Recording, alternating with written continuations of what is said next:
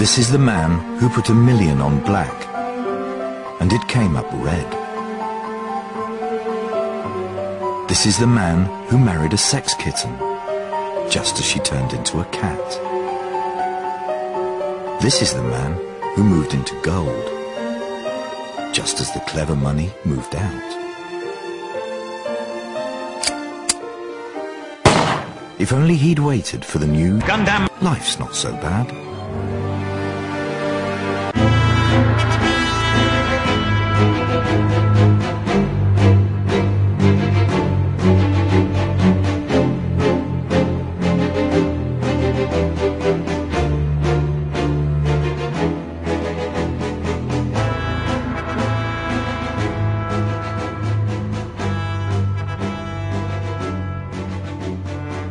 Alright everyone, welcome back to Gundam at MAHQ. This is going to be episode 38. This is going to be kind of a different take of a normal Gundam episode that we've done before. I'm going to be doing two topics today, and before I get into that though, I'm going to say hi to Chris and Solbro, the normal host. How you guys doing? Yo. Doing great. Alright, and we will be joined later on by the fifth Beetle of Gundam. You've known him from some of our live YusumiCon and MegaCon casts. Dale will be on for a segment, and a returning guest that we've had, what was it, during Gurren Lagann, and what else was he on? That was pretty much it, right? He was on the Gurren Lagann episode that we talked about. Yes. That would be Pedo Bear South. That would be Pedro. And the two topics we're going to be talking about today is one's going to, with Dale, will be speaking about his adventures and some of the things that he did during the mini MegaCon that was held here in Orlando in mid-August. Kind of, I guess, the new summer con that they're going to be adding to the schedule. Don't know if it's going to be an ongoing thing, but first time that they did it this year.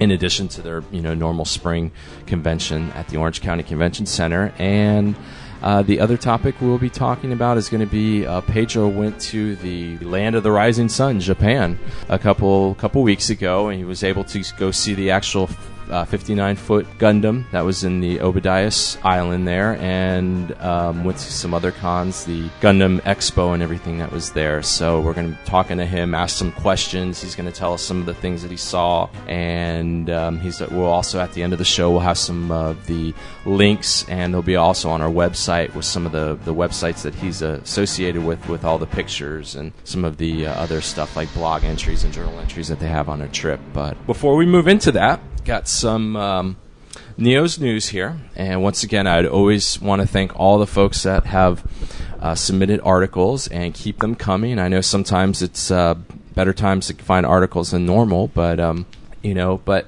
thank you all. And the first one's going to be from a regular poster on the Neo's Listener Submitted News Articles Forum, and that's from Zero Buster XX. And I'm afraid to say this because in our reality here, in the Gundam reality of the Gundam world, this show doesn't exist, but this is courtesy from the fine folks at Anime News Network and some show called Gundam Unicorn. It's been released what it's actually going to be.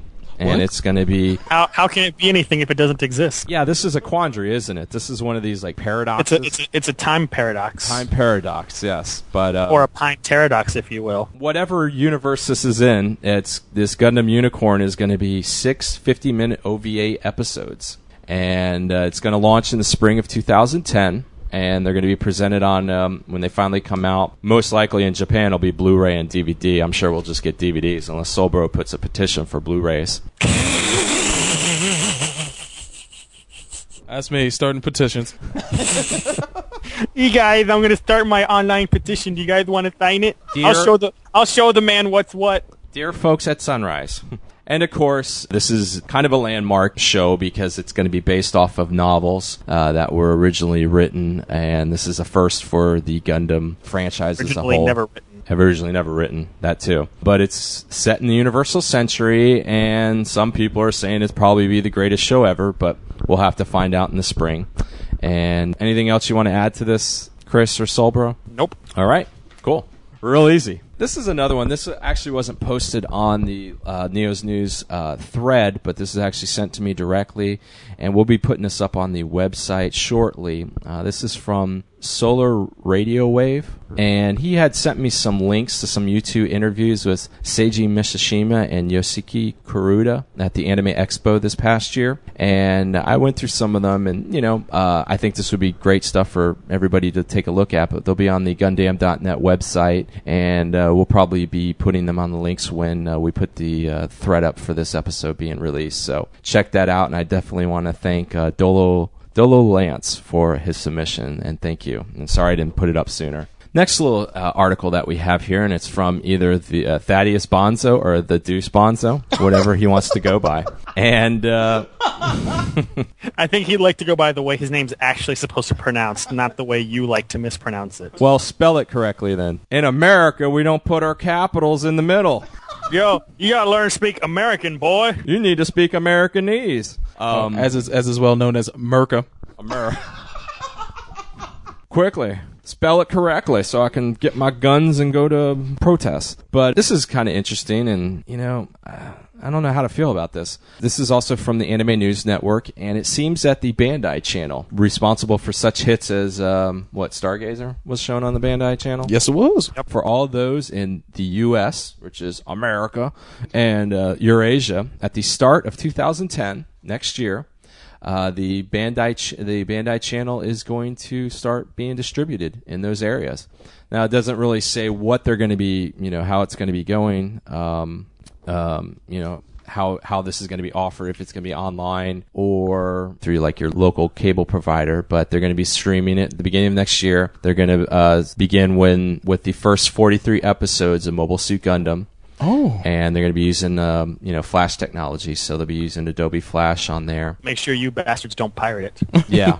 And they're aiming to distribute... And by you, I mean Neo specifically. Nice. Me? Oh, jeez. Why am I getting pulled into this, man? I'm not a pirate. I'm American. No. And they're... Their aim, and Namco Bandai is trying to distribute the franchise of the Gundam in 12 different, the franchise of Gundam in 12 different languages worldwide. And they were starting that in 2009, and they've also been doing some stuff like showing Code Geass, Lelouch, the Rebellion on YouTube, and Double O's. But this will be kind of interesting. We'll keep you posted on how this whole Bandai channel works. Hopefully it'll work better than the Anime Network. Haha. See how well that worked. And the final news article that we have here is from another poster, Furious Rodimus, and there's no alternate way of saying his name. But Furious Rodimus. Rodimus. This is also courtesy of the Anime News Network that he took this article from. And I don't believe that we discussed this too much in Pedro's segment during about the Gundam Big Expo, but it's been reported during the Gundam Big Expo that they previewed something called Ring of Gundam, and it's a short film that was created, written, and directed by some guy named Yoshiyuki Tomino. Oh. I think he's got some ties to Gundam. Who? There were some images that were posted online, and this is kind of marking the 30th anniversary of Mobile Suit Gundam, which we've been celebrating all of 2009. And it's something called the Robot Anime Studios producing the hybrid. It's a hybrid of computer graphics and some traditional animation. Chris had actually showed us before we started recording some screenshots, and it looks pretty impressive. They don't look like they have too many of the crazy igloo eyes that they have there. But briefly here, the story of Ring of Gundam, it takes place in a new era, long after the events of the first Mobile Suit Gundam's 1-year war. And in this setting, a giant 600-kilometer wide ring now floats in lunar orbit. An Earth Federation's forces member named AG discovers an object called Beauty Memory, buried in the high-altitude massive rock bed on Earth. And an actor called Darjini Karuka plays AG, while Yuki Hirita, this is somebody that you would know from Cross Game and Hajime no Ippo, New Challenger. Yes. Plays the heroine Yuri. And the keywords of the story are Armoro's memories. Oh, I wonder if they find the computer from the Core Fighter. Hey, you never know. Yeah, so, I don't know. But just check that out, and you can find all these stories on the Neo's News listeners submitted articles thread on the Gundam forum at Mecha Talk. Anything else, guys, before we jump into our topics today? Nope, that's it. I'm ready to do this. All right. We'll be back in a little bit. You're listening to Gundam at MAHQ.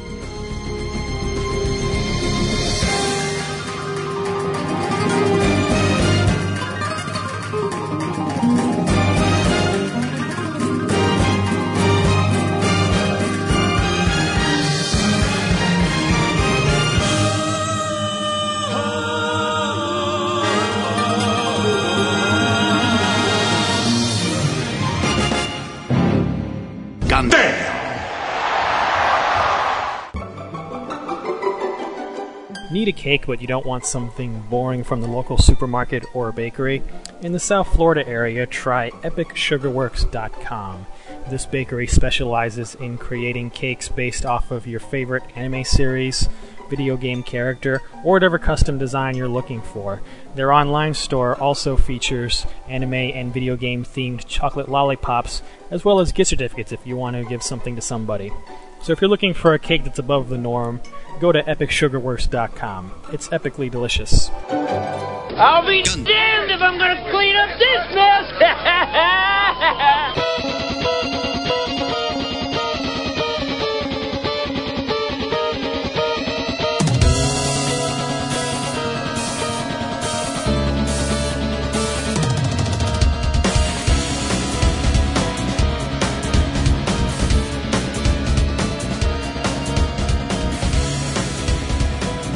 This segment of Gundam at MAHQ is brought to you by GoDaddy.com. And we're back. You're listening to Gundam at MAHQ, and in this segment, we're going to be discussing one of our roving reporters' experiences at the most recent Mini MegaCon, which happened here in Orlando, Florida. I shall call him Mini MegaCon. I had to, sorry. Well, it was fitting. But we have Dale Roush here. The fifth Beatle. The fourth Beatle.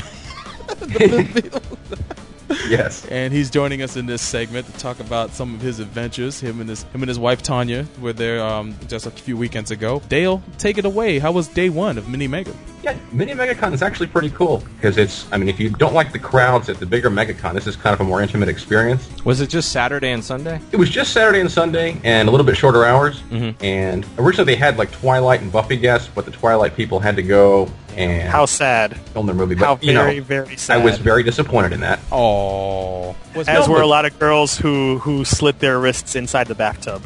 Oh. No, but the Buffy guests, you had people from Buffy and Angel like Charisma Carpenter, Amber Benson, Adam Bush. They had one big panel on Saturday that was a little bit, I think it was a bit overcrowded because we all filed into the room and there were still about 3 times as many people outside, so they displaced us and said, okay, we're going to double the room size, let's move to a bigger room. So we had like front row seats, so we lost those, went back into the other room, got into that room, and then they expanded the room further by removing the panel next to that room. Ended up with a completely gigantic room that we probably should have started with in the beginning. But the panel was pretty cool because we still ended up in the second row center. Oh, wow. And so it was okay. What was the panel about? Pretty much a potpourri of just about everything. Just asking questions about, the new Buffy movie that's coming out. Oh, they're doing a new Buffy movie? They are, but without Joss Whedon, so it's not involving the original cast. A lot of them have been vocal against that. They don't really like that idea because the first Buffy movie where they didn't really let Joss do what he wanted wasn't as good as the show, and this one's going to have zero involvement from him. So we all remember like Wing Commander and what are the other ones that were? Let's not remember Wing Commander, please. Okay. Poor Malcolm.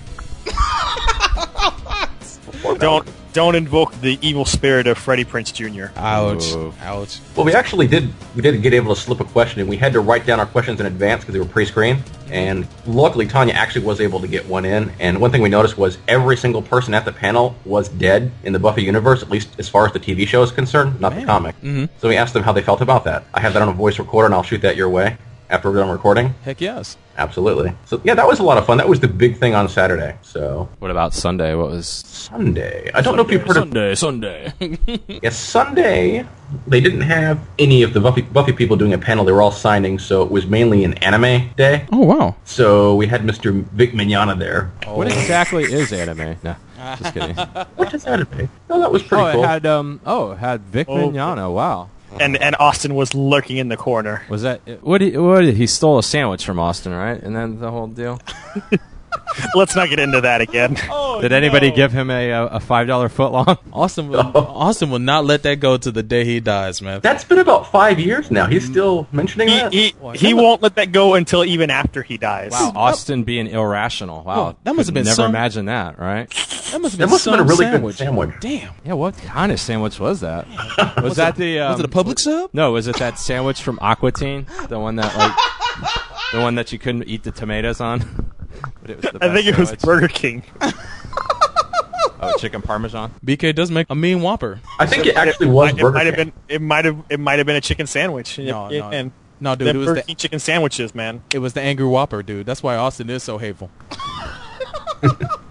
Now, did you hear Mr. Mignogna go, or is it the same old stuff where young pubescent girls are screaming? No, it was actually kind of funny because we got him into a tirade against Hollywood. I mean, What? the man really doesn't like Hollywood films. He's very much into independent film, and I never really knew that. We never really got into that with him at any previous panels. So someone actually asked him a cool question about Hollywood Yeah, film. he about 20 minutes. I actually have the whole panel on a voice Really? recorder. So I- he would but, he would speak ill about Bad Boys 2, the greatest action adventure movie of all time. I might have to join arms with Austin. Man, now He really thinks Hollywood is completely corrupted, and they use the same plot points in every movie, and he's really against And- large budget films. they, He went- really, they really do.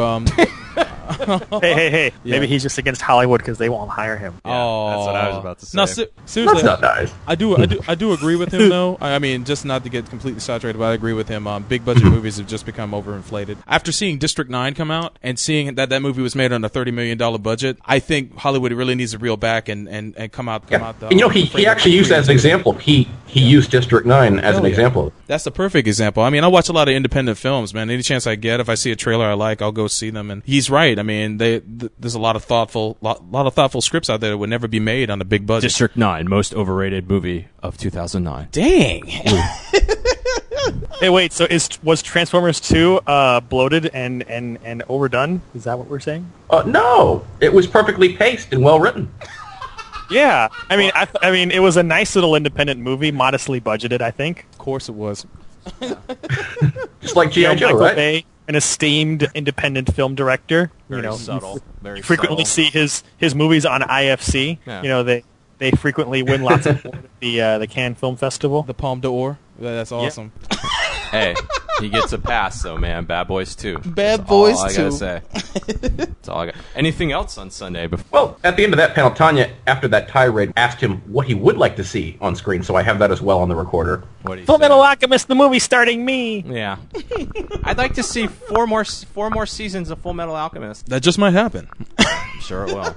But on Sunday, they also had a musical act called Voltaire, and I've actually seen him on the MegaCon list and also at DragonCon on the guest list. I've just never checked him out because he's always at midnight. Yeah, I've That's heard when about he usually them, too. performs. And so he was at 3 o'clock, so I thought, hey, I'll check it out. Sounds pretty cool. And he was absolutely entertaining. What type I of music definitely was it? recommend. It was like a parody of sci-fi, anime, and death. The guy is kind of a mid-1800s roving bard that sings morbid songs about just about everything.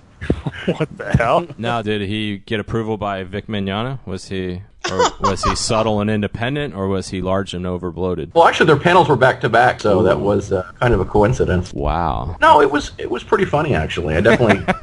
I'm just being stupid. If you can Google him, check out his song samples to get an idea of what he's all about. He sung on... I've heard about him. Yeah, I've heard about him too, because when we were talking to the people at Anime Sushi for the spring MegaCon, they were talking about him. And I don't know if they were trying to get him for that or, for this one or whatever. He had one song about walking into the Cantina bar in Star Wars and getting boned by a Wookiee and rooted by some troopers.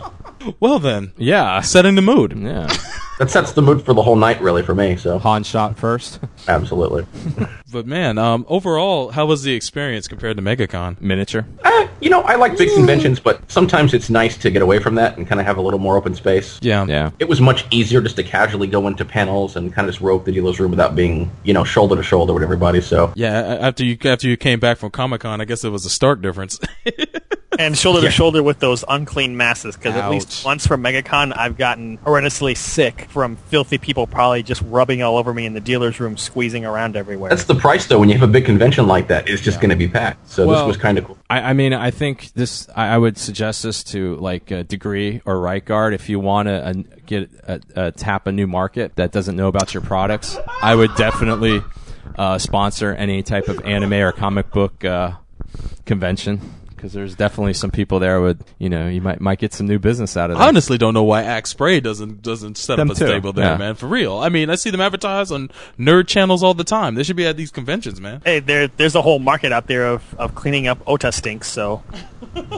Oh yeah, there's that thing called A Spray or something like that. That's they're really. Are you kidding me? They have it in Japan. Oh yeah, Ota stink cleanup.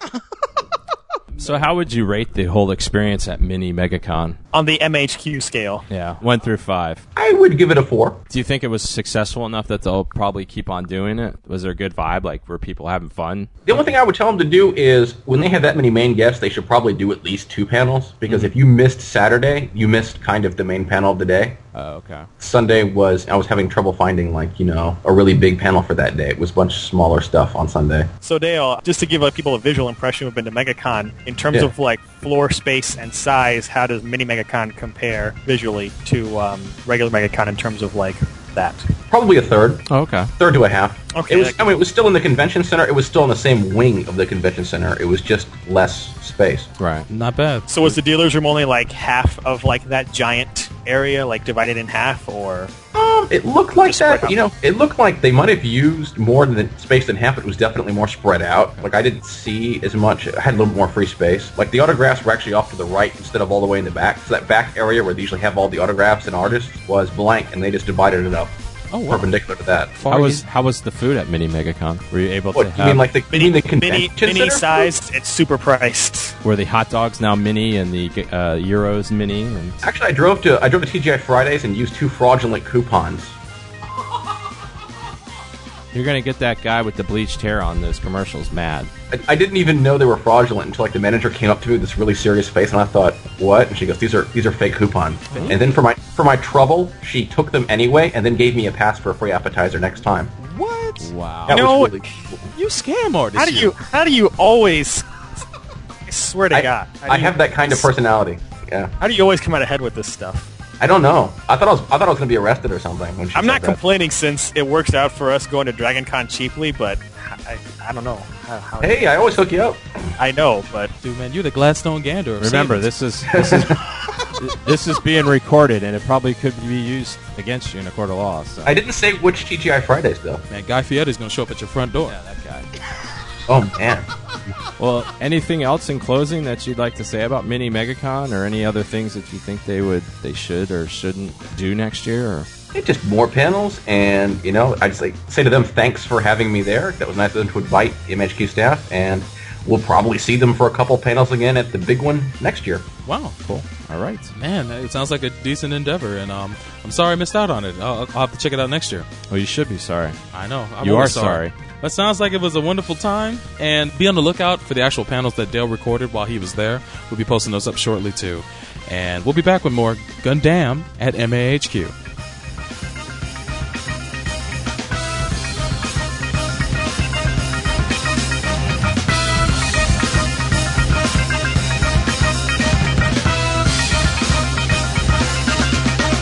Teammates, it was an honor to be on the court with you. You guys are the best. Even you, Vakitis. Damn dumb son of a bitch. You don't understand a word I'm saying, do you?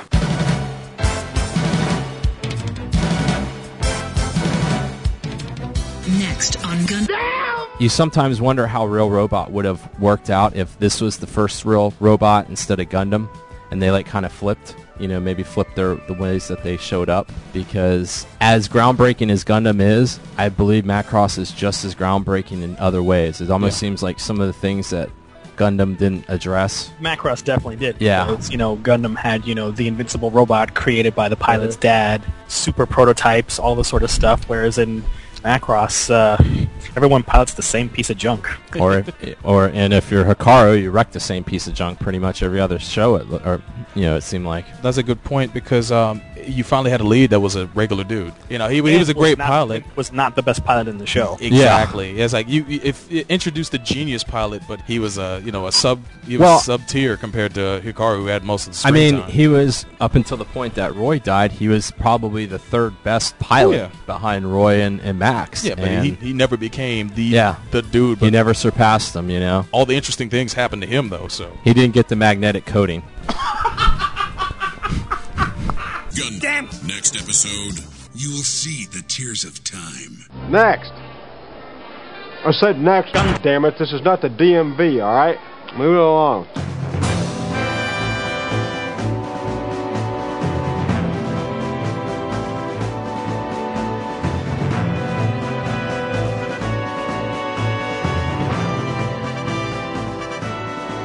This segment of Gundam at MAHQ is brought to you by Petco. Welcome back to Gundam at MAHQ. This is Chris, and today we're going to be hitting up a Gundam topic somewhat unlike what we usually do.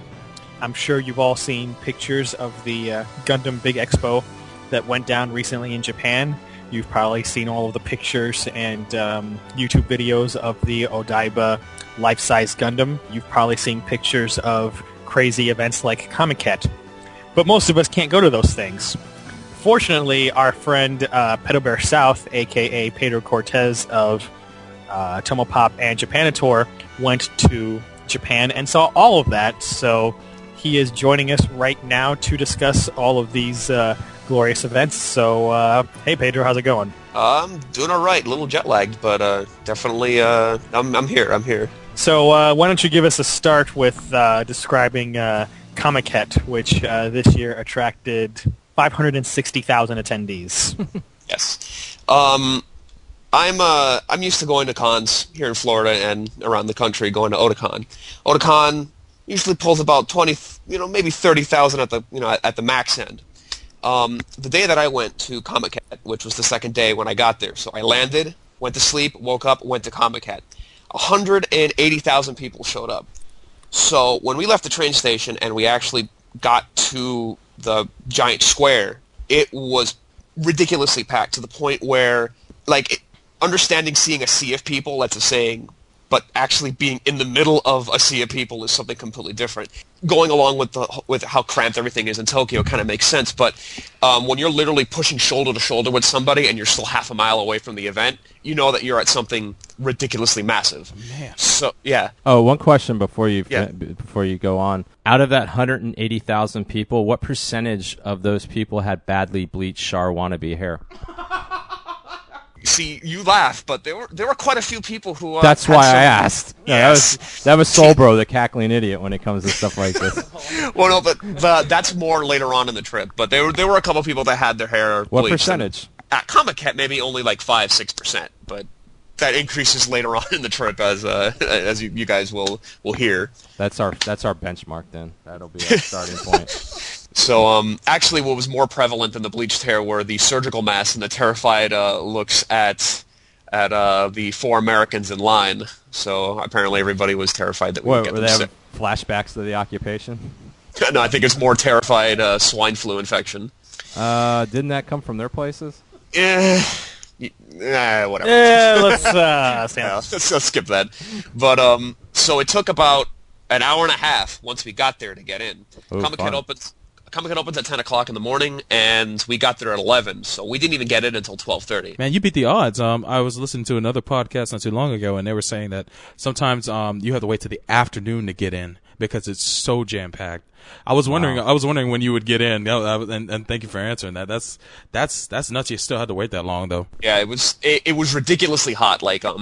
People who aren't familiar with Miami humidity, it's like walking through a sauna on a consistent basis and then having a cloud jammed into your face and you can't breathe. It was the same idea, just multiply it by 180,000 people.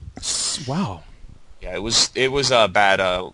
One of my friends who was with us, Eva Duenas of Japanator and Tomopop, didn't get sick, but she had to sit down more than a couple times because the heat was pretty oppressive. And it didn't really let up when we went inside Tokyo Big Sight because they decided that air conditioning was an option, not a necessity. Oh, jeez. So despite dealing with a lot of the annoyances with the heat and stuff, I actually being in Comic-Con was very interesting because in the States you're used to going to a convention and you're used to, fans doing a lot of fan art, not necessarily going as far as the Comic-Con artists, people will draw something and they'll sell it. But going into an entire event which is completely fan-driven was something out of this world, just to see the amount of dedication that people have toward this. It's one thing when you see it in different anime, like in Genshiken, when you see people doing their doujins and then selling it, and it's another thing actually seeing the people behind it, and it was very interesting. I'll never really look at at artist alleys at American conventions again after seeing how far other people go for it. Like, I'll be expecting a little more from now on. Well, what was so different? What was so different was how much work was put in. Like, most people will do some art that you can put on your wall. Yeah. I ended up buying several actually full comic doujins. Like, I ended up buying, not at Comic-Con, but later on I bought some Gurren Lagann doujins that were basically full-on art books. Like, entire large pieces with very, very high-quality paper in bound volumes. Like, the amount of investment that would be necessary to just get that made definitely would not be made back at a convention like this, because doujins were going between about $3 to $10, and a lot of these, so a lot of these comics must have cost them multiple times more, and this is just completely fan-driven. Like, definitely some of the more corporate entities, which I'll go on in a little bit, are there for more money. This is just people, these circles are like, hey, I did something awesome, please buy it, I think you'll appreciate it. It's definitely more community-driven. Did you find any official artists of say, a manga or whatnot, actually doing doujins also? I heard that there's a big surgence of that at Comic-Con too. Anybody of note? Ranga Murata. I don't know if you're familiar with some of his art. I'm pretty sure Tony Taka was there. Right. Off the top of my head, because I can't really read Japanese very well. I can read katakana and some hiragana, but kanji completely mystifies me. So when I read the Khan Guide, which is a giant, massive tome, I couldn't really understand where some of the people were. But looking back and seeing some of the stuff that was subsequently sold afterward, which I'll also go into a little bit later about the aftermarket that exists. But there's definitely a very strong mindset that, like, my career was made at Comic-Con, so I'm going to come back every year and put out new stuff. Heck yeah. That's where, so, like, besides reading the art books and doing the character designs for different shows, they'll come back and they'll release, like, special edition art books and other doujins for the fans who made me famous. Mm-hmm. So you'll see a lot of really well-known artists releasing stuff. And the lines... So, Pedro... Yeah. Would you say that like the level of quality of art is people like putting out really professional works, whereas a lot of American conventions you go to an artist selling, it's just people kind of just half-assing it and just kind of just putting crap out there? Yeah, the quality is much, much higher. I'd say the quality of crap to quality was, I'd say probably about 60 to 65% quality and 30 to 35% crap, which doesn't sound that high, but when you go into, and I'm saying most as a generalization, most artist alleys, you notice that the quality isn't that solid. Yeah. That's why I ask. Yeah. And I'm talking about quality of not just like, oh, that's pretty. I'm talking about quality in the, oh, this is amazing, I need to own this. Even if I don't understand it, like, the art here is so phenomenal that I want to show this to other people. That definitely rings true. I remember when I read an article once where Araki Sensei, the guy who does JoJo's Bizarre Adventure, went to an American convention and called American comic artists lazy compared to Japanese. And he went on to explain why and to go on about Comic-Con and the fact that artists go there and they present mangas all drawn by themselves. Not to put down American comic book art, because it's a completely different industry when it comes down to it. But yeah, I mean, the amount of work that it takes a manga artist to get noticed in Japan is considerably more than I would probably say with an American comic book artist. And Comic-Con has always been a venue for that, and it's almost, I wouldn't say it's cutthroat, but it's almost like a proving ground. Yeah, it's pretty cutthroat, actually. Wow.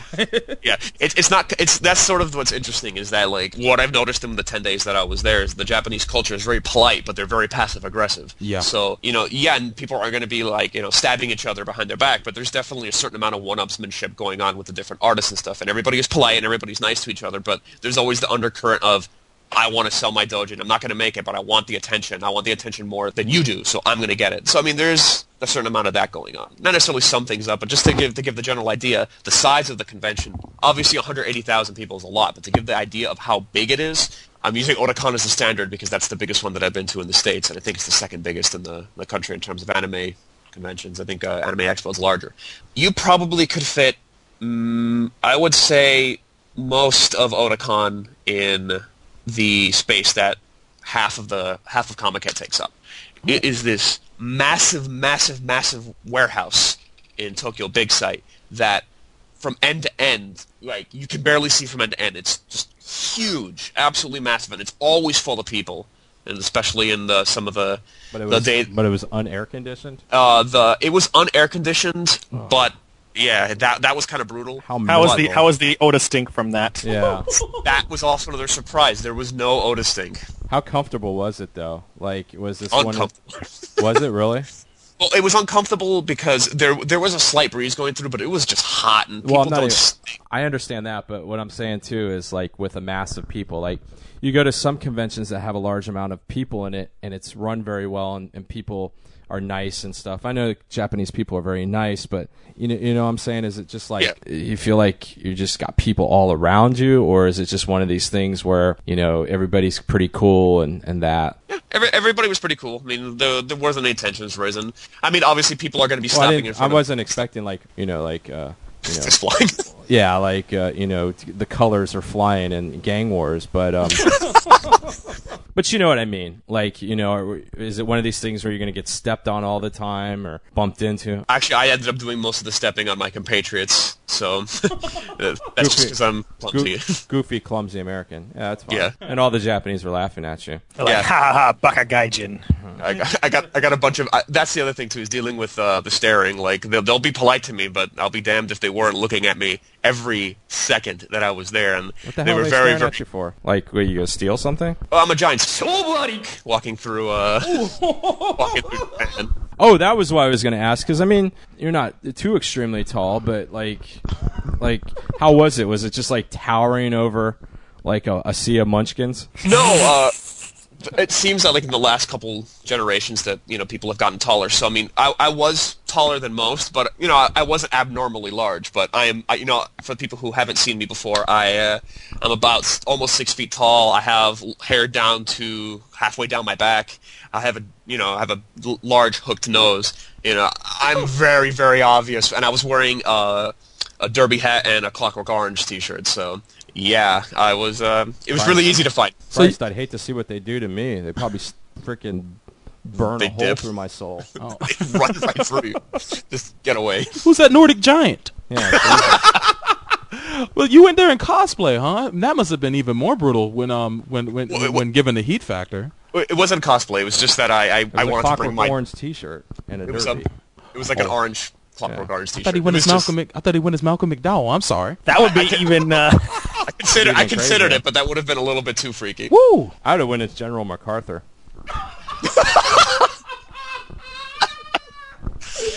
Oh man. Or FDR.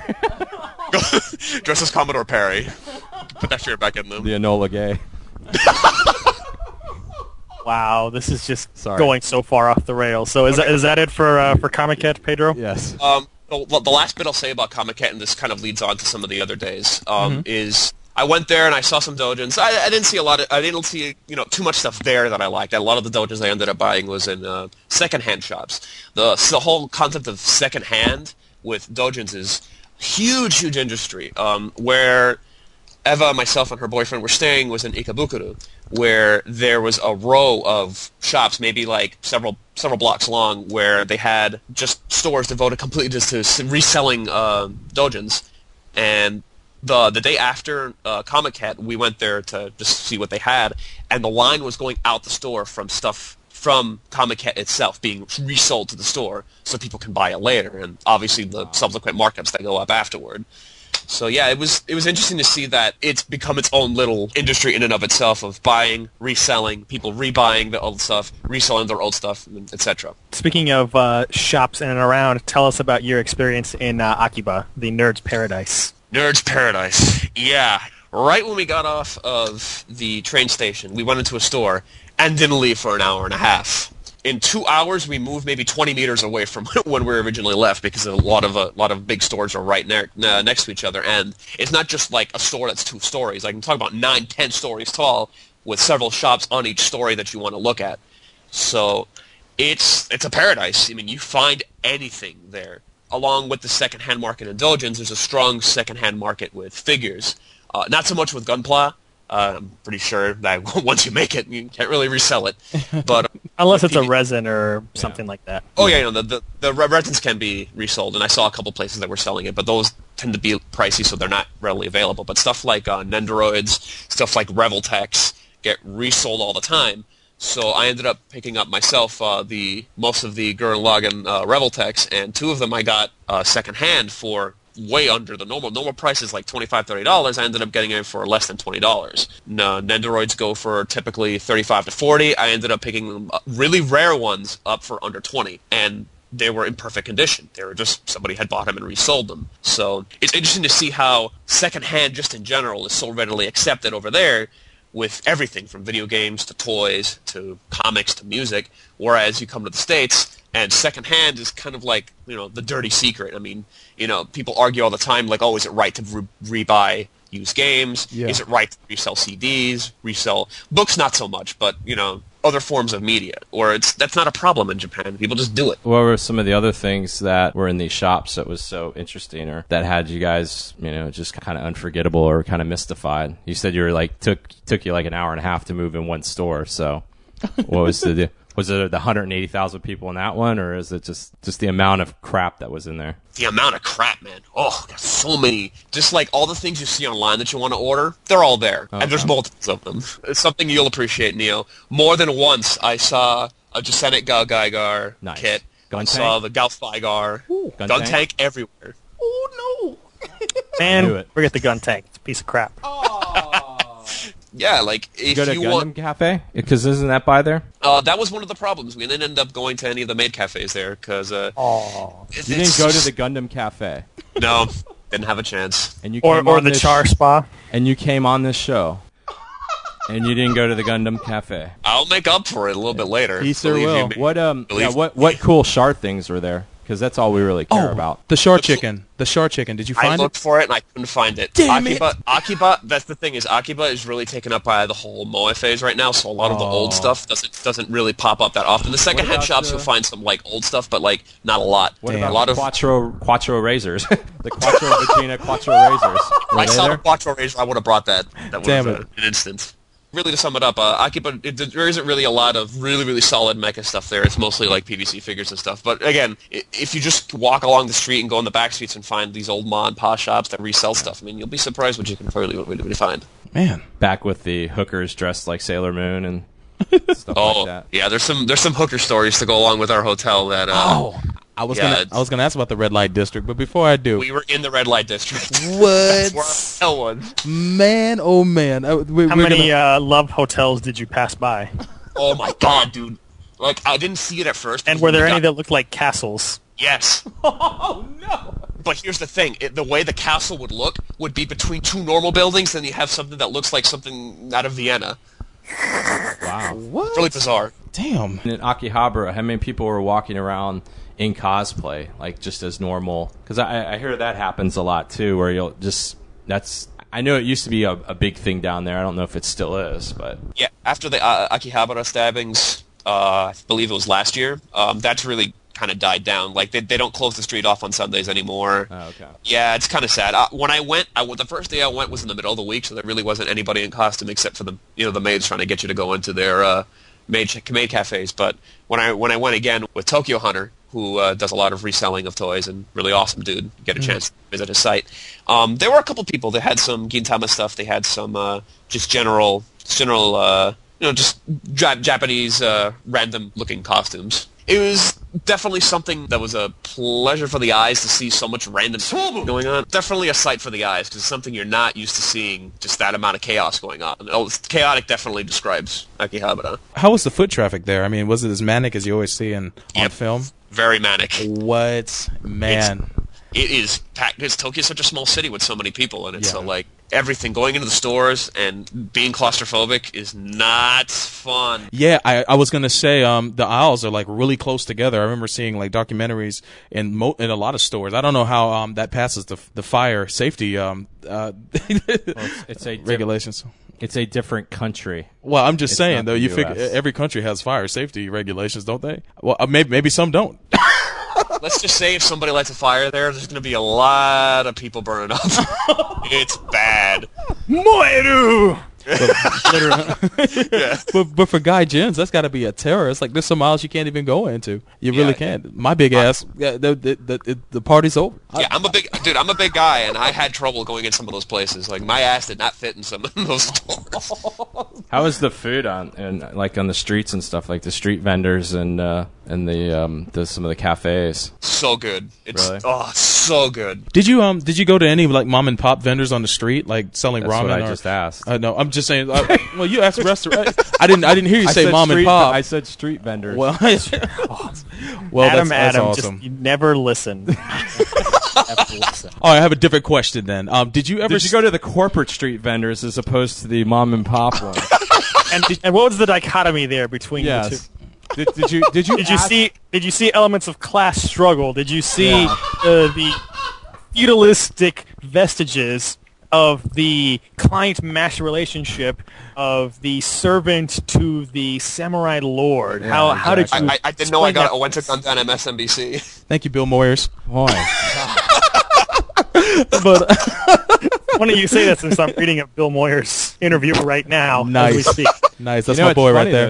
Love that guy. Of food though too, did you go to just to go? Because I've always done this when I've gone to different places too. Is like, did you go to like the KFCs and the McDonald's and stuff just to see what they had? Yeah, I had a Tamago Double Mac, which is basically a double Mac with cheese, bacon, and an Egg McMuffin on top. What? Oh, that's awesome. Did you go to Pizza Hut to support the revolution? Yeah. I couldn't find a Pizza Hut over there. I was looking for one. You're kidding, man.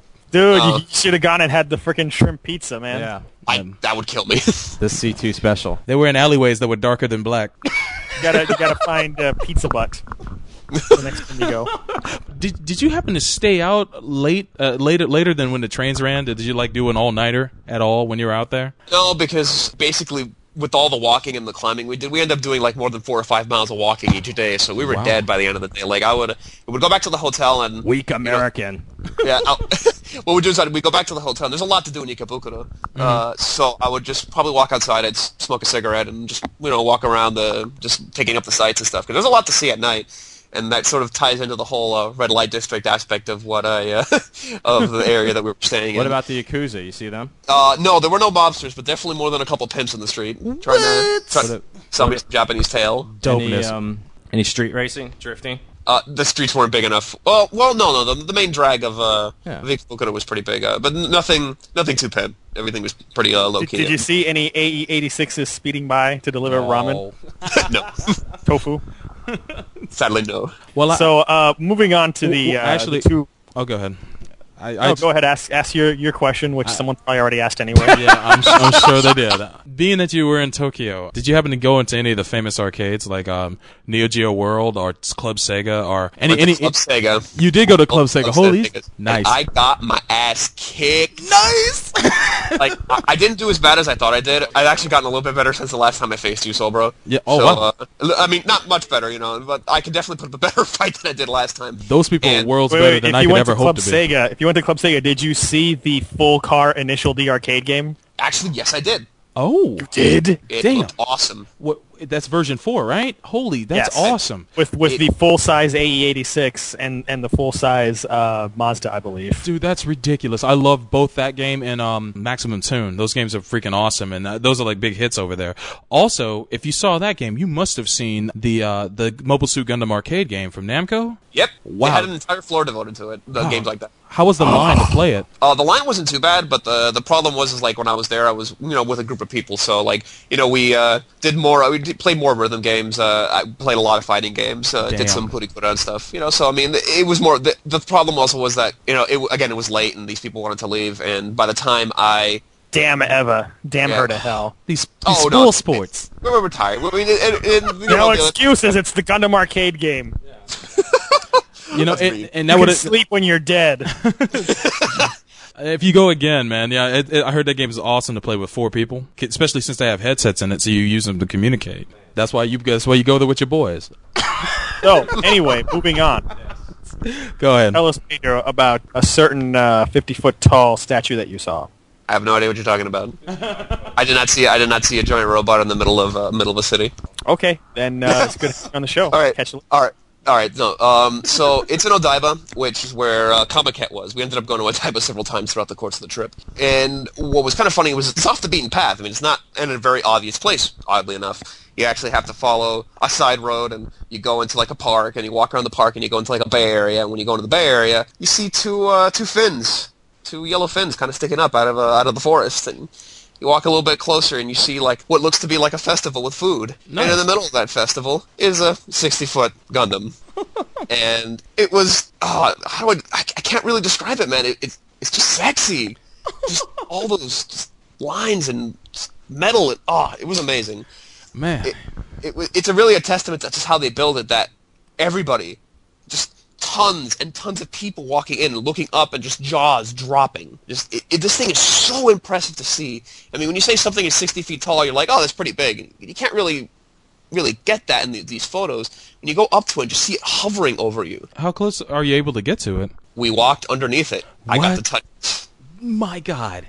I got some undershots and some front shots and some crotch shots. So you got some crotch shots of the Gundam? Yeah. It's almost like it was taking cheesecake photos. All right. Taking pictures of the Gundam's Shimapan? Oh yeah, I got some glorious. Or in this case, Nopan. Gundam Goes Commando. So how big was the crowd that was there? At the time we went during that day we went back several times, as you know. I'll tell you a little more in a sec. But the crowd at the time in the middle of the day was maybe 200 to 300 people, just kind of sitting and looking and eating the food that was around there, and buying licensed crap off to the side and just. Yeah, how much of that stuff were they selling? It had to have been ridiculous. There was a tent off to the side that had a 30-minute wait to get in that had the Gundam merch, which when I see Chris, he's gonna get a little something. Oh man! So I know they were selling stuff like they had like a special HGUC RX-78 with a display base to make it look like the versions on display there. I'm sure they had DVDs, since they put out those specially priced Gundam movie DVDs for the 30th anniversary. They probably had a whole bunch of crap. Yeah, but they had the best thing they had there. Since I don't really build Gunpla because I'm not very good with like building models. So I ended up picking up the 30th edition, and I'm actually looking at it right now, the 30th anniversary Gundam art book, which has the RX-78 holding a naked baby on the cover, which is odd choice of art. What? Yeah. Yeah, if you get a chance to look, it's kind of weird. That's more than weird. Yeah. That's frameable right there. That needs to go on the wall. That picture is on the Gundam 30th anniversary website, so it's. That one. Okay. Yeah, that picture. Always beginning. Always beginning. Yeah, I believe that picture, from the looks of it, was drawn by Yoshikazu Yasuhiko. No way. Yeah, it looks like his art style. Hell yeah. Yeah, I'm looking to see. I think it was. Yeah, I think it was. Yas. Beautiful. Yeah, yes.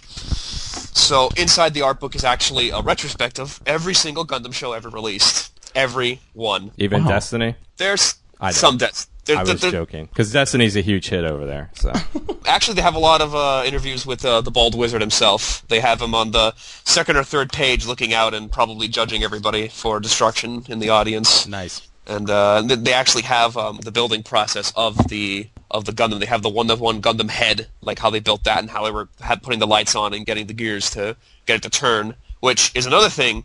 It moved. The head moves and makes awesome sounds and shoots steam and is amazing. Do you get to hear any of Armo's whiny voice or anything? Or? No, thank God. His voice is not that whiny. Was there? It's whiny. It's enough. pretty bad. It's still whiny. What about Char merchandise? They should have had that there. They didn't have it. No, Char merchandise. What? Why? Yeah, it's all used to stuff. What's so important about this RX-78-2? Just that it's sexy. Did they say or anything? Because I know it's is it down now, or it's about to be taken down now, isn't it? I think so. That's the funny thing. I haven't heard what they're going to do with it. Yeah, that's what I was going to ask. They're relocating it from what I know. I'm sure they have to because I'm sure some psychotic millionaire Japanese modeler will probably buy it. Try to shoot it. That guy Daisuke will probably try to shoot it off into space. Nice. I want to buy the arm and just put it on my car so I can go through traffic and just punch through everything. Really awesome. I want a beam saber. The beam saber not functional, sadly enough. Oh. Did you get to see any weddings while you were there? No, the weddings were this past week. Oh, okay. Dang it. So that was the first one. So yeah, that would actually have been really, really cool to cover for. Yeah, for that'd been really cool. That'd have been a riot. What about the anything else around that? I mean, it just sounds like everybody was like kind of awe-inspired about watching it and looking at it. It gets better when we get back to Odaiba, because we decided to walk around a little bit more that night after hearing about the laser show and the band. We went up and we went back to the same area, like around 7 o'clock when the sun was setting and almost set, and the show didn't start until 9 o'clock. So we decided just to grab some of the festival food and kind of chill, just get the vibe and get some pictures. We went up. The Gundam was lit up with some skylights on it. So nice. So it had had the white exterior, and then they started changing the colors on it. So it really had really, really nice, impressive look. And definitely you could see it from further out in the city if you looked, because of the colors and contrast and such. So they ended up kicking everybody out like around 8 o'clock, and we went outside and lined up in a line, which thankfully wasn't as bad as the Comiket line, because that would have been quite painful. And we waited about half an hour or so, and we got back in, and they started lining everybody up like in grids. And we got a little bit further back because, as mentioned, I'll plug Japanator, Eva got video of the band performing and video of the light show. So you can actually see that at Japanator.com and see how amazing it was, if you don't believe my words. So 9 o'clock goes by, the band goes on, and the name of the group is a guitar duo named Depa Pepe, which never heard of them before, but were actually very good. They played a lot of acoustic stuff. It sounded kind of jazzy, and they ended up playing a lot of the original Gundam songs, and they ended up playing stuff from Wing, from Destiny, not from Destiny, from Seed. They played Zeta stuff. They played cool. 00 stuff. They played a lot of the themes, and they were really, really, really good. I was very, very pleased to hear that not only was the light show really awesome, but the band was really good too. And the band had a little, maybe 20-minute intermission, because the show was 2 hours. This was a long show. And they started playing most of the soundtrack from original Gundam, with the lasers going off and the Gundam moving. And it was pretty sick. It was pretty awesome. How creepy is that, seeing that thing at night lit up and moving its head and making sound effects? When you say something is awe-inspiring, this is it. The last thing it did before we got kicked out before the show was that they turned off all the lights, they turned on the emergency lights and the eyes, and they had it look up into the sky, and it shot steam out. And I got a side shot of it that... I was going to ask you that. The arms and stuff moved a little bit, too. They were kind of limited, right? No, it's just they the head. Didn't arm? Okay. It sucks that it didn't move, but at the same point, you're looking at a giant 60-foot robot. I'm happy. We're looking at the ultimate Gunpla. Pretty much. Gunpla doesn't get any more awesome than this. So the show lasted 2 hours, and we ended up leaving, and it is definitely one of the defining moments of my life, just because it's just a perfect setting, and a time when I'm in another country than I've been to before, and something that I love very, very dearly. So yeah, it was an unforgettable moment. That should have been the Red Zaku, though. Hey, 40th anniversary. No, maybe. Hey, was the Tetsujin 28 also in that park too? No, that was somewhere else in Tokyo, which we didn't get a chance to go see. No problem. I wasn't sure how close it was to the vicinity of the Gundam, but yeah, I saw pictures of that too. Can't have them too close; they'd fight. Yeah, they would duke it out. Oh no! Don't say that, man. That's too awesome. Giant Rock'em Sock'em robots. Oh my god! So now that you've given us this account of the Gundam, tell us about Gundam Big Expo. Okay. Once again, we returned to Odaiba and to Tokyo Big Sight. The third or fourth time we went on the whole trip. This time around, we went a lot earlier because we didn't want a repeat of Comiket. The event's a lot smaller, so it's not nearly as massive, but there were still several thousand people that went to this event. We ended up meeting with Tokyo Hunter, who is, again, I mentioned earlier, a reseller of toys, and we got in line to pick up some of the show exclusives, which also can be seen on Tomopop. Eva took some awesome photos that she also ended up picking up. Some of the Gunpla they had, as I'm looking here at it, they had see-through kits. Like they had crystal clear Exia. They had a crystal clear. I think they had a Wing Zero custom. Yeah, she bought a Wing Zero custom. Oh no, she bought the perfect grade Wing Zero custom, but I don't know if it was. I believe it's clear. Yeah. Okay, yeah, no, not the perfect grade. It was I think it was a master grade. Yeah, it was a master grade. And yeah, I ended up picking up a Zaku hat, so that is pretty nice. Even though it doesn't really fit my head, but it looks pretty awesome. Any Char stuff? Yes, a lot of Char stuff. That's where the Char stuff was being sold. Hell yeah! I hear about it. They had they had his helmet for sale, a wearable helmet. They had Quattro glasses. Did they have Quattro glasses? I didn't see Quattro glasses. Damn it. They had the figure. You can order the figure with your face on it. This is Char's outfit with your face put onto it. Why would you want that? Yeah, this is the whole point of it. So you could be like that fat guy in that live-action cutscene from that Gundam PC game from like 10 years ago. Oh, God. Neo met him at Comic-Con. Really? No, not the fat Gundam cosplayer. I know, mean, I'm just joking. Yeah, I know it. Oh, that's cool. There is a notorious fat Char cosplayer out there, and I'm not talking about that guy. Oh. But let's see, some of the other stuff that we saw there that was awesome. There was a history of Gundam, which will be what I end this with, because that's definitely worthy of an entire bit. I'm not so familiar with Gunpla. Again, my lack of skill makes me stay out of the circles. But something that was announced, and they did have shown, and there are pictures of it, again, on Tomopop, is the 00 Riser Perfect Grade. Wow. Which looked so incredibly sick. It was amazing. I don't know what necessarily goes into making these kits, but it looked phenomenal. Usually plastic. Molded plastic. Molded plastic. Some rubber.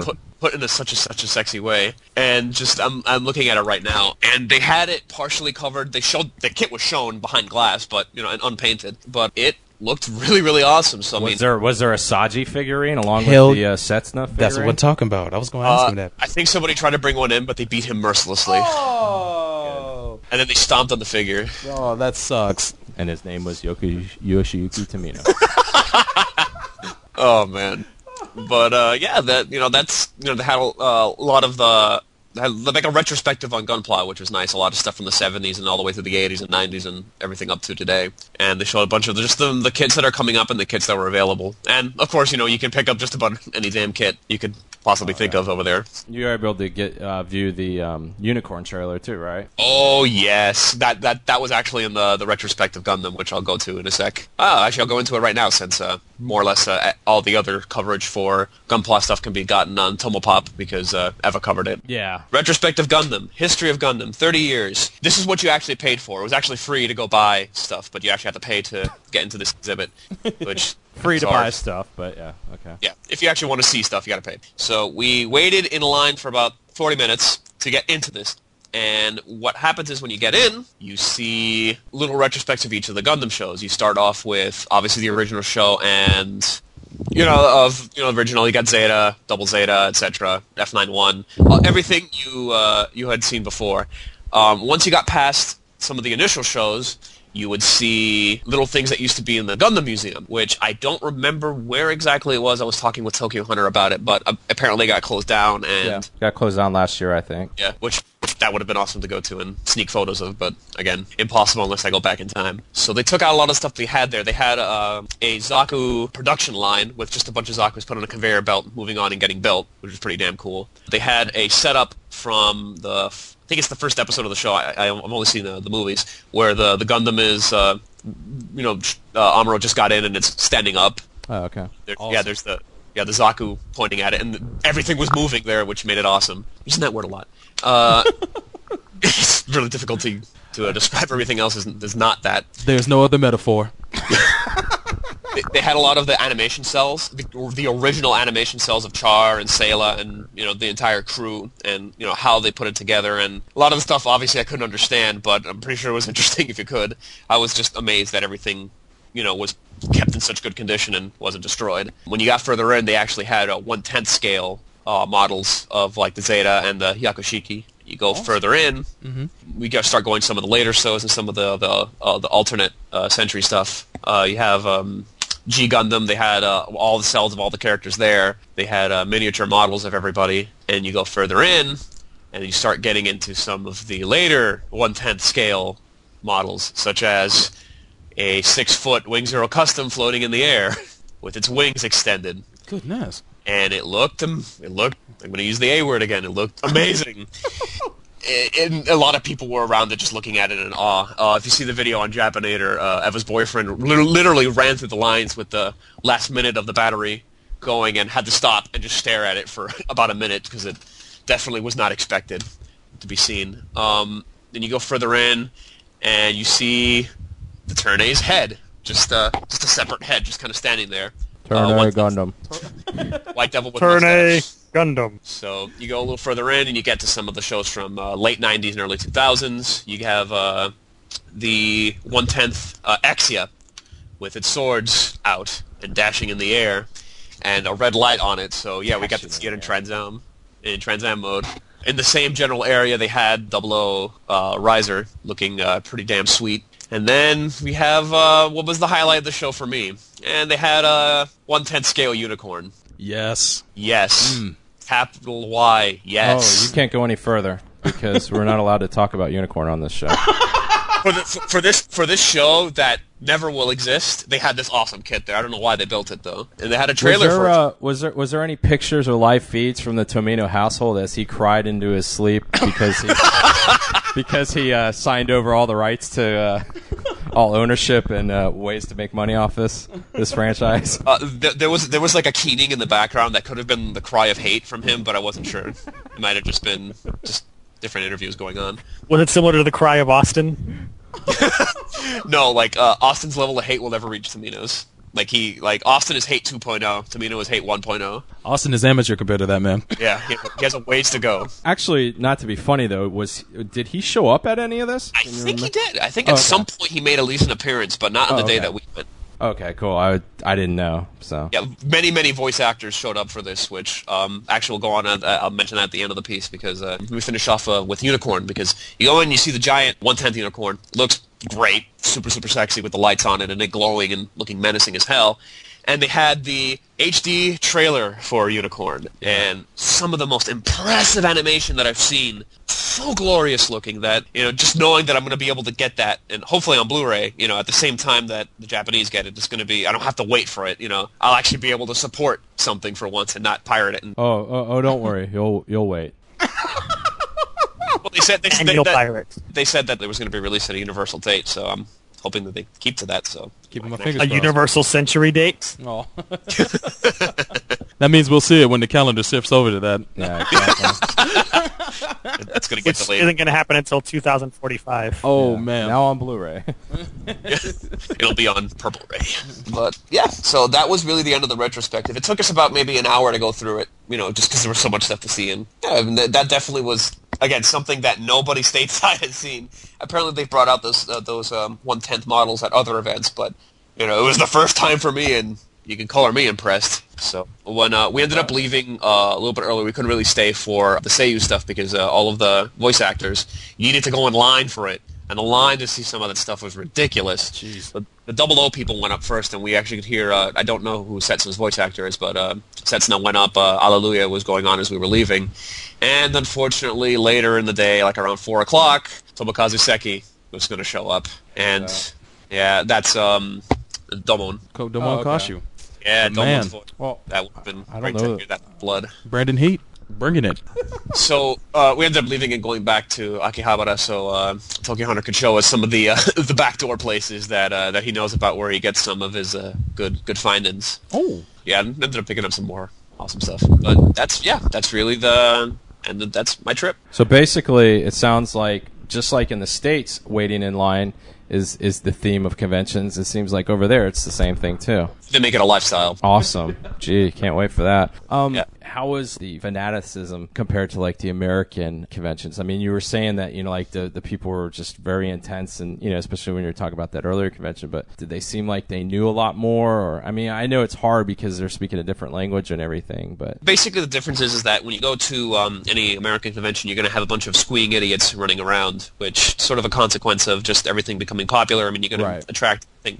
Everybody is really quiet and kind of respectful over there. They're not, I mean, there's definitely excitement, but I mean, I was literally squealing like an idiot when I saw some of this stuff because I wasn't expecting it. So, but no, everybody's pretty low key over there, and you know, a lot of people are in costume, you know, but they don't act any differently. They're not, you know, acting like idiots like you would see in J-Con or MegaCon. So was the fire brigade out in full force after the outbreak of that one otaku lighting his house on fire? That happened like the week before you went out there. So were they on standby at the Gundam exhibit? There were more cops than I expected, which I think just has to do with general paranoia after you know, the otaku who stabbed the maid and her grandmother. You know, there's definitely a lot of stupid stuff going on there with some of the crazier. How are the bars in Japan? Did you go to Another unfortunate consequence is I didn't get a chance to go to any big bars. I got a chance to drink some, but I didn't get a chance to go bar hopping. You should have. Next time you'll have to go to bars and ask where you can find the sailors. I'll remember that. One thing though, stay out of Roppongi. Don't go to Roppongi. How was it? I didn't go. It's basically where all of the foreign interests are, and I mean that in the worst possible way. Just a lot of the tourist trappy stuff. Apparently, from what I hear, there are a couple good clubs there and a couple good bars, but for the most part, it's just not a very. That's definitely more of the dirty. If you want to get in trouble, that's where you go. Yeah. I mean, there's definitely some fun trouble to get into there, but you're also more likely to get stabbed in the face by a very angry Russian. Ooh. There's some stories about some of the Russian strippers over there that if you dig around in some other podcasts, you'll hear, and they'll give you a chuckle or two. Wow. That's nice. So what was your overall impression of going there? The best way I can describe it, it's like going into an alien country, like on Mars. Like, it's definitely a lot of the people, I mean, people are people, so, you know, generally human behavior remains the same, but just how they treat everything is so weird. It's, for lack of a better word, it's so foreign, obviously. It's kind of the easy way to say it, but seeing different people act different ways is, I think everybody needs to do that at least a couple times in their life. It's definitely, you need to get out of your comfort zone. You need to go to some place where you have no idea what the hell is going on, and you just need to just observe, just watch. Definitely a positive life experience that I suggest to everybody. Did it meet your expectations, or did it exceed it, or, I mean... It exceeded. Oh, okay. You really went there during a great time. I wish we had the chance to go there, too, for the Gundam celebration, but I'm glad you got the chance to go. Did you do anything non-anime or anything like that? Like any shrines? Historical stuff? Or We definitely went to, at least stopped by all the major boroughs over there. Like, we spent a day in Harajuku, we spent a day in Shibuya. Oh, man. You spent a day in Shinjuku. Walking around Shinjuku Station was like, oh my god, this place is massive! Hell yeah, it is. Did you go on the bullet train? No, we didn't get a chance to go on the bullet train because those were expensive, man. That cost like $30 or $40 to hop on. Like, just the normal trains were, you know, pretty cheap. Like the Yamanote line, which is a circle where Ikebukuro and basically all the major wards are connected to. Right. Just getting to the furthest point just on that line cost maybe like, you know, at most like $250. So I mean, definitely getting around is cheap, but bullet trains are still a luxury that will cost you more than a couple yen to hop on. That's serious. But Harajuku, was that as fashionable as they say? Yes and no. I would say no, because where we landed, we went along, trying to remember the name of there's like a row of really, really, that like the trendy area where supposedly like a lot of fashions get started and where, it's called, Takashita Dori, where it's basically a really small claustrophobic row of stores, and there's a couple interesting things. A lot of stuff that I would see stateside, but a couple things that definitely didn't see stateside, and a lot of people would wear and see, you know, people with different fashions. But there's definitely a lot of tourist trappy stuff. I mean, you got to be careful because some of that's just like, hey, you're a tourist and you don't know it. Buy this. They suck you in. But definitely Harajuku had, looking at the individual people in different fashions, that's definitely more interesting. That's definitely where you see. We didn't get a chance to see any like serious hardcore gothic Lolita stuff. A lot of crazy stuff when we were there, which is unfortunate because that's sort of why we went, so we could see the crazy fashions. Yeah. And then we remembered that we were going on the weekend of Comiket, where all those people would be going to Comiket instead of Harajuku. Unfortunate, but we still got to see some neat stuff. And we went to a shrine when we were in Harajuku, so... Well, I think that should about cover it unless anyone else has any other questions or comments. No. Oh, we're good. Thank you for joining us, Pedro, and hit us up with some links for some of the websites that you infest. All right. I currently am infecting tomopop.com and Japanator.com, their sister sites. I haven't done my articles yet for my visit to Japan. They should be up in the next week. Eva Duenas, has finished several things that are very, very informative and have a lot of photos and videos. So if you have any sort of questions about any of the stuff I've talked about, go and look her up on Tomopop for the Gunpla stuff and Japanator for the video stuff. And specifically, she has video of most of, about 90% of the laser show. So you definitely can see a lot of the music that was played and see the lovely pew pew pew. And yeah. We'll be putting that in the show notes, so that'll be there for people to check out. And if you like toys, just in general, listen to the Tomocast, which gets recorded once a month, and you can get your fill of PVC that way. All right, well, thank you for joining us, Pedro. I hate you for going on this trip, and I will always hate you for the rest of my life. But I'm glad that you shared this experience with us. Well, hopefully I can go to the anime capital of London next year, and then I'll talk about all the great anime stuff over there. Oh, yeah, I'm sure it's wonderful. Yeah. Yeah, because they have so much anime in London. Well, what I'll do is I'll sit in a pub with a Char figurine. and have a lonely drink with an old sailor who doesn't know what you're talking about, but will tell you all of his stories of his hard life on the sea. No. Maybe? No, I don't think so. Well, anyway, that wraps up this segment, so we'll be right back. You're listening to Gundam at MHQ.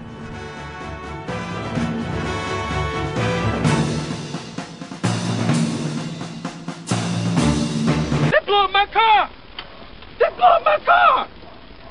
They blew up my car! Goddamn shame. They blew up my goddamn car and all you got to say is a goddamn shame? No car, no money, you're having a bad day. That's it! I'm through with you, man! I'm calling some of my homies, I'm getting a loan, and I'm stepping the off! Need a cake, but you don't want something boring from the local supermarket or bakery? In the South Florida area, try EpicSugarWorks.com. This bakery specializes in creating cakes based off of your favorite anime series, video game character, or whatever custom design you're looking for. Their online store also features anime and video game themed chocolate lollipops, as well as gift certificates if you want to give something to somebody. So if you're looking for a cake that's above the norm, go to EpicSugarWorks.com. It's epically delicious. I have something here for you. Your father wanted you to have this when you were old enough, but your uncle wouldn't allow it. He feared you might follow old Obi-Wan on some damn fool idealistic crusade like your father did.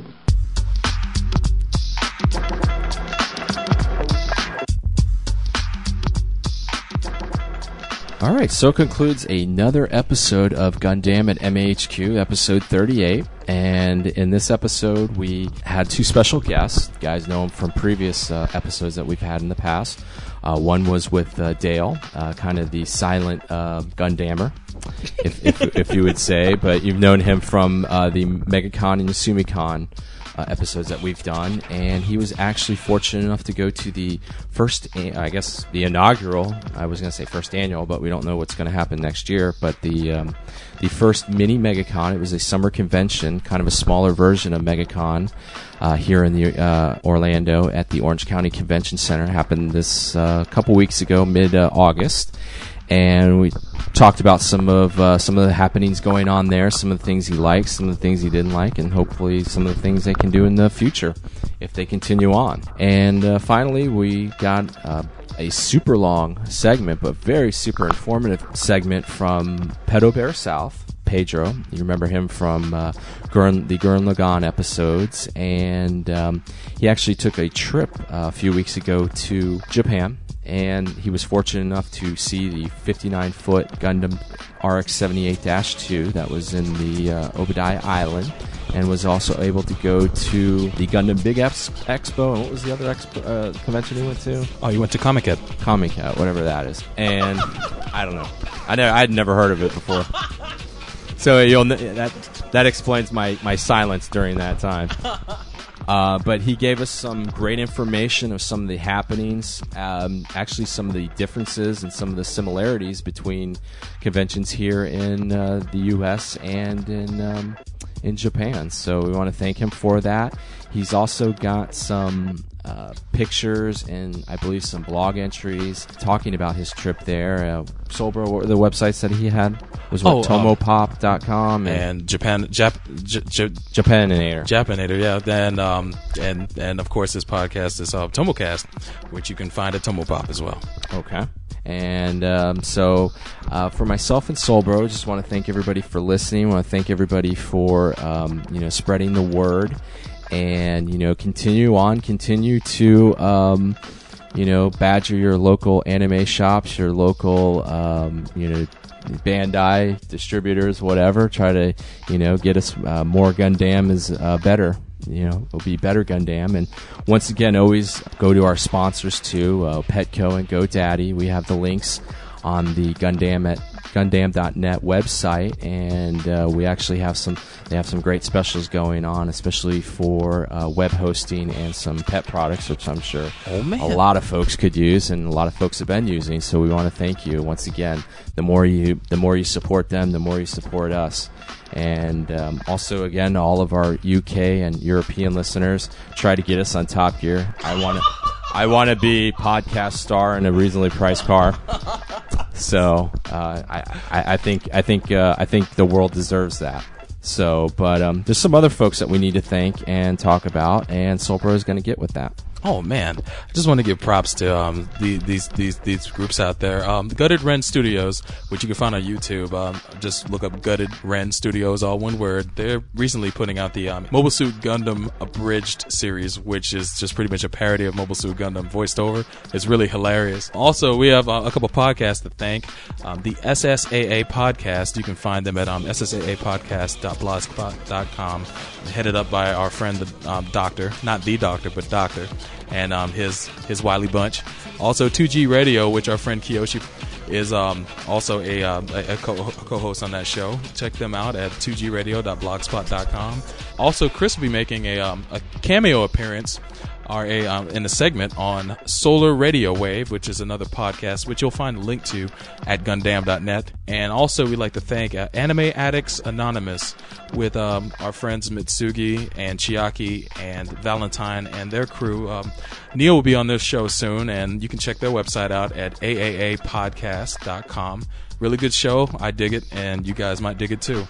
And other than that, you can peep the websites for Gundam at Gundam.net. Also, of course, the place where the magic begins, mahq.net. Those became cribs all of a sudden. Exactly. It's the website where all the magic happens.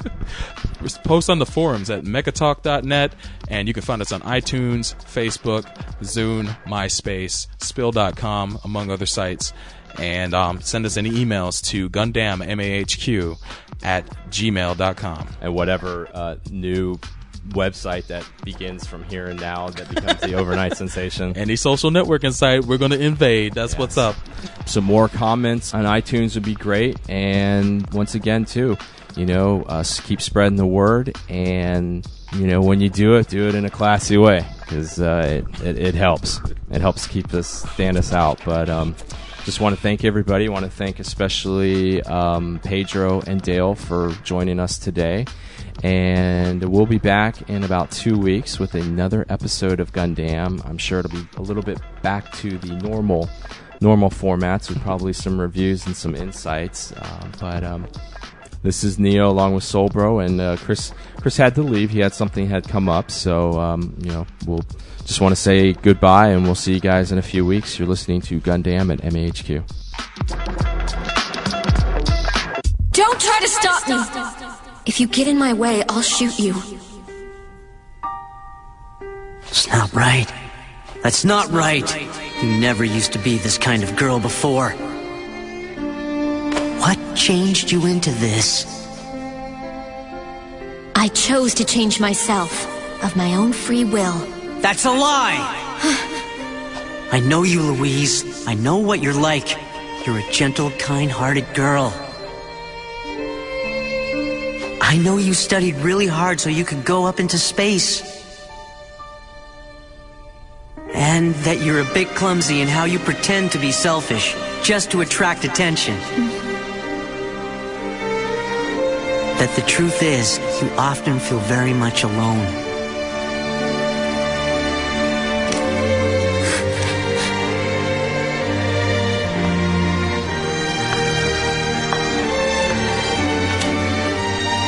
I know the real you.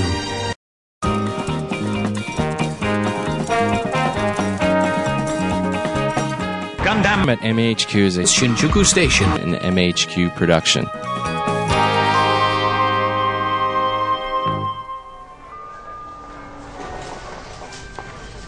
Welcome to Super Saver Bunch. Hi, I'm looking for that thick, translucent plastic sheeting, the kind they hang in front of the doors of walk-in refrigerators. We don't sell that here. You could try Home Depot. I tried them already. They sent me here. Oh. Now, I cannot believe you don't have that stuff. I don't even know what it's called. Sorry. Well, you're supposed to have everything. Well, we don't have that stuff. That you don't even know what it's called. Your website says that this is the most well-stocked store in 5 parishes. Now, I just drove over an hour from Marthaville. Uh-huh. Does our website have a phone number? Well, I suppose it does. So it never occurred to you before you drove an hour to pick up the phone and call us to see if we stocked whatever the hell it is that you're looking for? Well, I think that if a business chooses to classify itself as... Why don't you just find it online and have it delivered to your house? Or are you just looking for an excuse to wear them ugly-ass clothes? I would like to speak to your manager. Fine.